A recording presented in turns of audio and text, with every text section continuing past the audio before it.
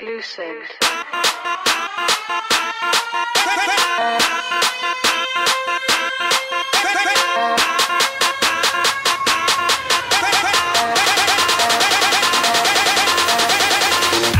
Hello, ladies and gentlemen. Welcome back into the 610 podcast. I'm your host, Jay Hollihan.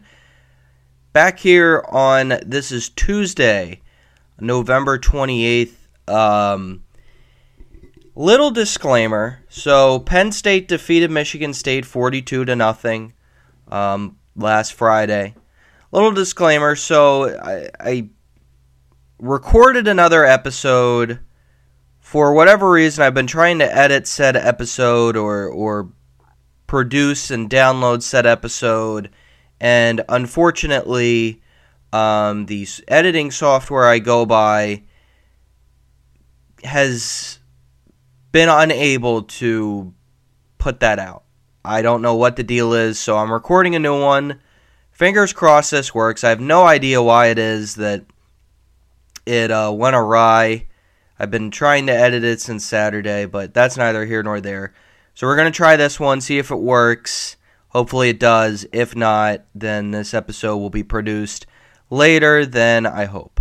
But fingers crossed it doesn't happen. So Penn State beats Michigan State 42-0. This Friday, Black Friday game, a little weird to be playing on a Friday. Not a lot of fans around the country really like it. I'm one that is not a big fan of the Friday game, but, hey, it is what it is, and Penn State got it done, and they, with ease, beat Michigan State. Now, Michigan State is not a win that moves the needle by any means as to how you feel about this team, about, how you feel about the quality of winning against this team, and you see Michigan defeating Ohio State, which actually in the previous episode I recorded, I spoke about that, so we'll do that again here. It was definitely a good sight to see quarterback Drew Aller, go out, though, and get it done on the road and be as effective as he was, 17 for 26 for 292 pass yards, 2 touchdowns, no picks. Good sight to see Katron Allen. Nick Singleton had a big game. They both combined for 255 rushing yards, and Singleton had a rushing touchdown. Allen also had a receiving touchdown. On the receiving end, Theo Johnson had a big game, 4 catches, 59 yards, and a touchdown. Happy to see what he has done throughout the past few games, because I think that gives fans a little more excitement to see Theo Johnson, get involved. He was a big recruit back in 2020. And, his first 4 years as a Nittany Lion, they've been kind of underwhelming. He's shown some flashes in different games, but I think the back half of this season, we really got to see what we can expect, and hopefully he sticks around for next year and doesn't decide to either enter the NFL draft or transfer. But I thought it was good to see him, get that done. And then, defensively, this was just an all-out, clinic they put on. The defensive line was just everywhere. Abdul Carter and Curtis Jacobs, they had a game. Carter had 2 sacks. Jacobs had a sack and a half. Even cornerback Johnny Dixon got in on it a little bit. He had a half a sack coming off the edge. Great game, just all around by the defense. They hounded Michigan State's offensive line, and Caton Hauser had nowhere to go. The freshman quarterback, he had a big wake up call there. Penn State held Michigan State to just 88 rushing yards on the ground. So a big game, not only pressuring the quarterback, but being able to plug up those holes and get after it a little bit. So a great job there by Penn State. Really pleased is the word that I want to use to talk about the defense, and really just I don't even think pleased is a good enough word to really describe my feelings on this defense. I would say just proud of how they played. In years past, we saw under, and I don't mean this as a slight towards him in any way, shape, or form, but we saw in the last defensive coordinator where Penn State would come off of some poor losses in big games, and the defense would just kind of disappear in a way. And I think that the last 2 seasons when Penn State lost to Ohio State and Michigan, and then this year when they lost to Ohio State and Michigan, the defense never sputtered. The defense remained as a key, component throughout the rest of the season. It wasn't, oh, well, we lost, we're just going to, fold up the tent and we're going to be, not as confident. I thought that the last couple games, they did just that. They were confident. They went out. They executed the game plan to a T. So really proud of what Manny Diaz has done as Penn State's defensive coordinator. And I hope he stays around. But if he gets another job, I'm sure there are going to be offers out there. He's been great on the recruiting trail. He's been great schematically. So I have a good feeling that there will be a team interested in him. Now, whether or not he'll want to leave because, his days at Miami, they did not necessarily go as planned. So we'll see. But I think that the opportunity will be there. I hope he doesn't leave. But, if he does, I hope fans will have remembered him in a positive light. I know I have. I thought that he was a huge addition when he came to State College, and I think he's continued to be just a real positive coach that I don't think we've seen on the. Brett Pry was huge recruiting. He got some great recruits, and his defense did well a lot of the time. I think, that defense that he put together in his later years as the Penn State defensive coordinator, a lot of those defenses were among the best, that Penn State has seen in the James Franklin era and even, in the previous years before. But I definitely think with Diaz, he put together a national championship caliber defense, and it's just a shame that unfortunately we didn't get to see that fall through. So if Diaz does indeed leave, you still have defensive coordinator, co-defensive coordinator Anthony Poindexter, who has been with Penn State since 2021. Hopefully, he will continue to keep that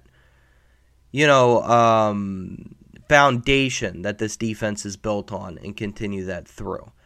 So obviously, it's a shame that the season comes to an end in the way that it did. I don't think a lot of people are too thrilled with this season. I for one, listen, was I expecting more? Yes.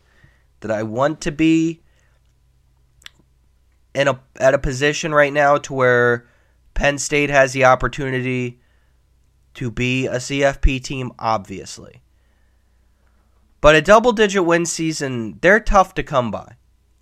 And I think when you really consider how Penn State has played over the last 2 years against tougher opponents, you obviously feel a little upset with the way things have gone. Now, for me, I am upset that they have not made it to the college football playoffs, especially this year with Drew Aller. I think the kid has really come along, but unfortunately, just wasn't in the cards that he could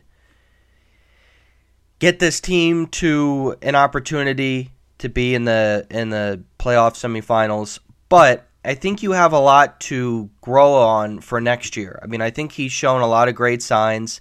I think, honestly, James Franklin, moving on from Yursich, what I believe, and I was thinking about this the other day, James Franklin's offenses, when you look at his time as the Penn State head coach, they always seem to do well when he is in a spread offense. I mean, you look at the McSorley years in 2016, 17, and 18. That offense did so well in the spread offense. They were able to get multiple, receivers out wide, and they were able to line up in pistol and kind of go up-tempo.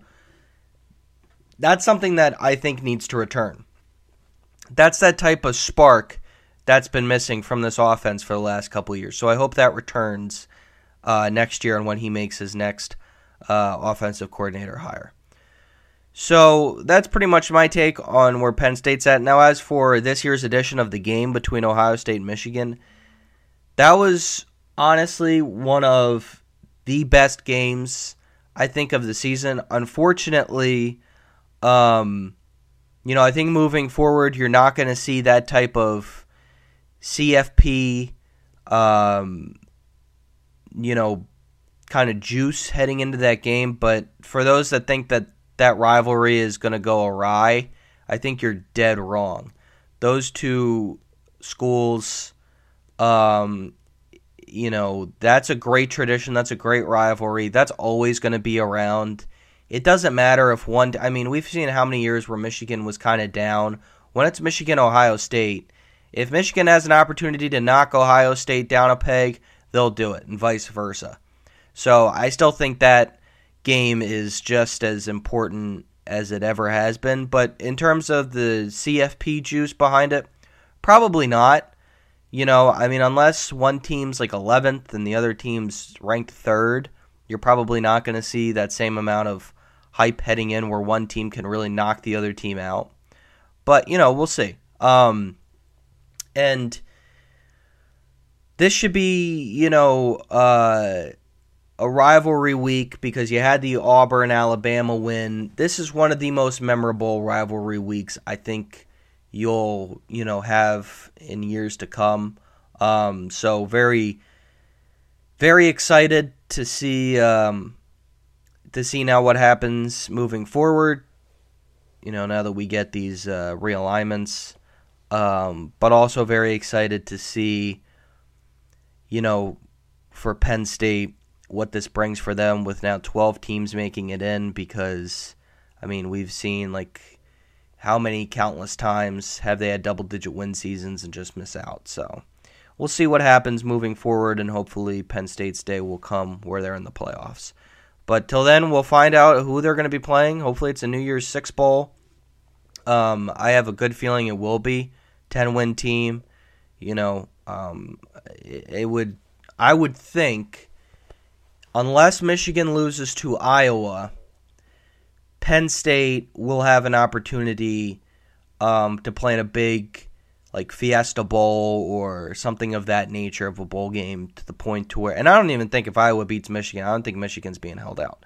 So I think Penn State has an opportunity there, but and unless Ohio State can get lucky, because I don't know about Ohio State being a playoff team. I don't think they've done enough. But then again, Florida State losing their quarterback, and there's still Oregon that's kind of up for grabs. There's Bama that they're gonna throw their hat into the ring. So we'll see what happens there. But anyways, thanks everyone for tuning in. We'll be back on when we find out who Penn State will be playing in their bowl game. We'll be back on then. Hopefully,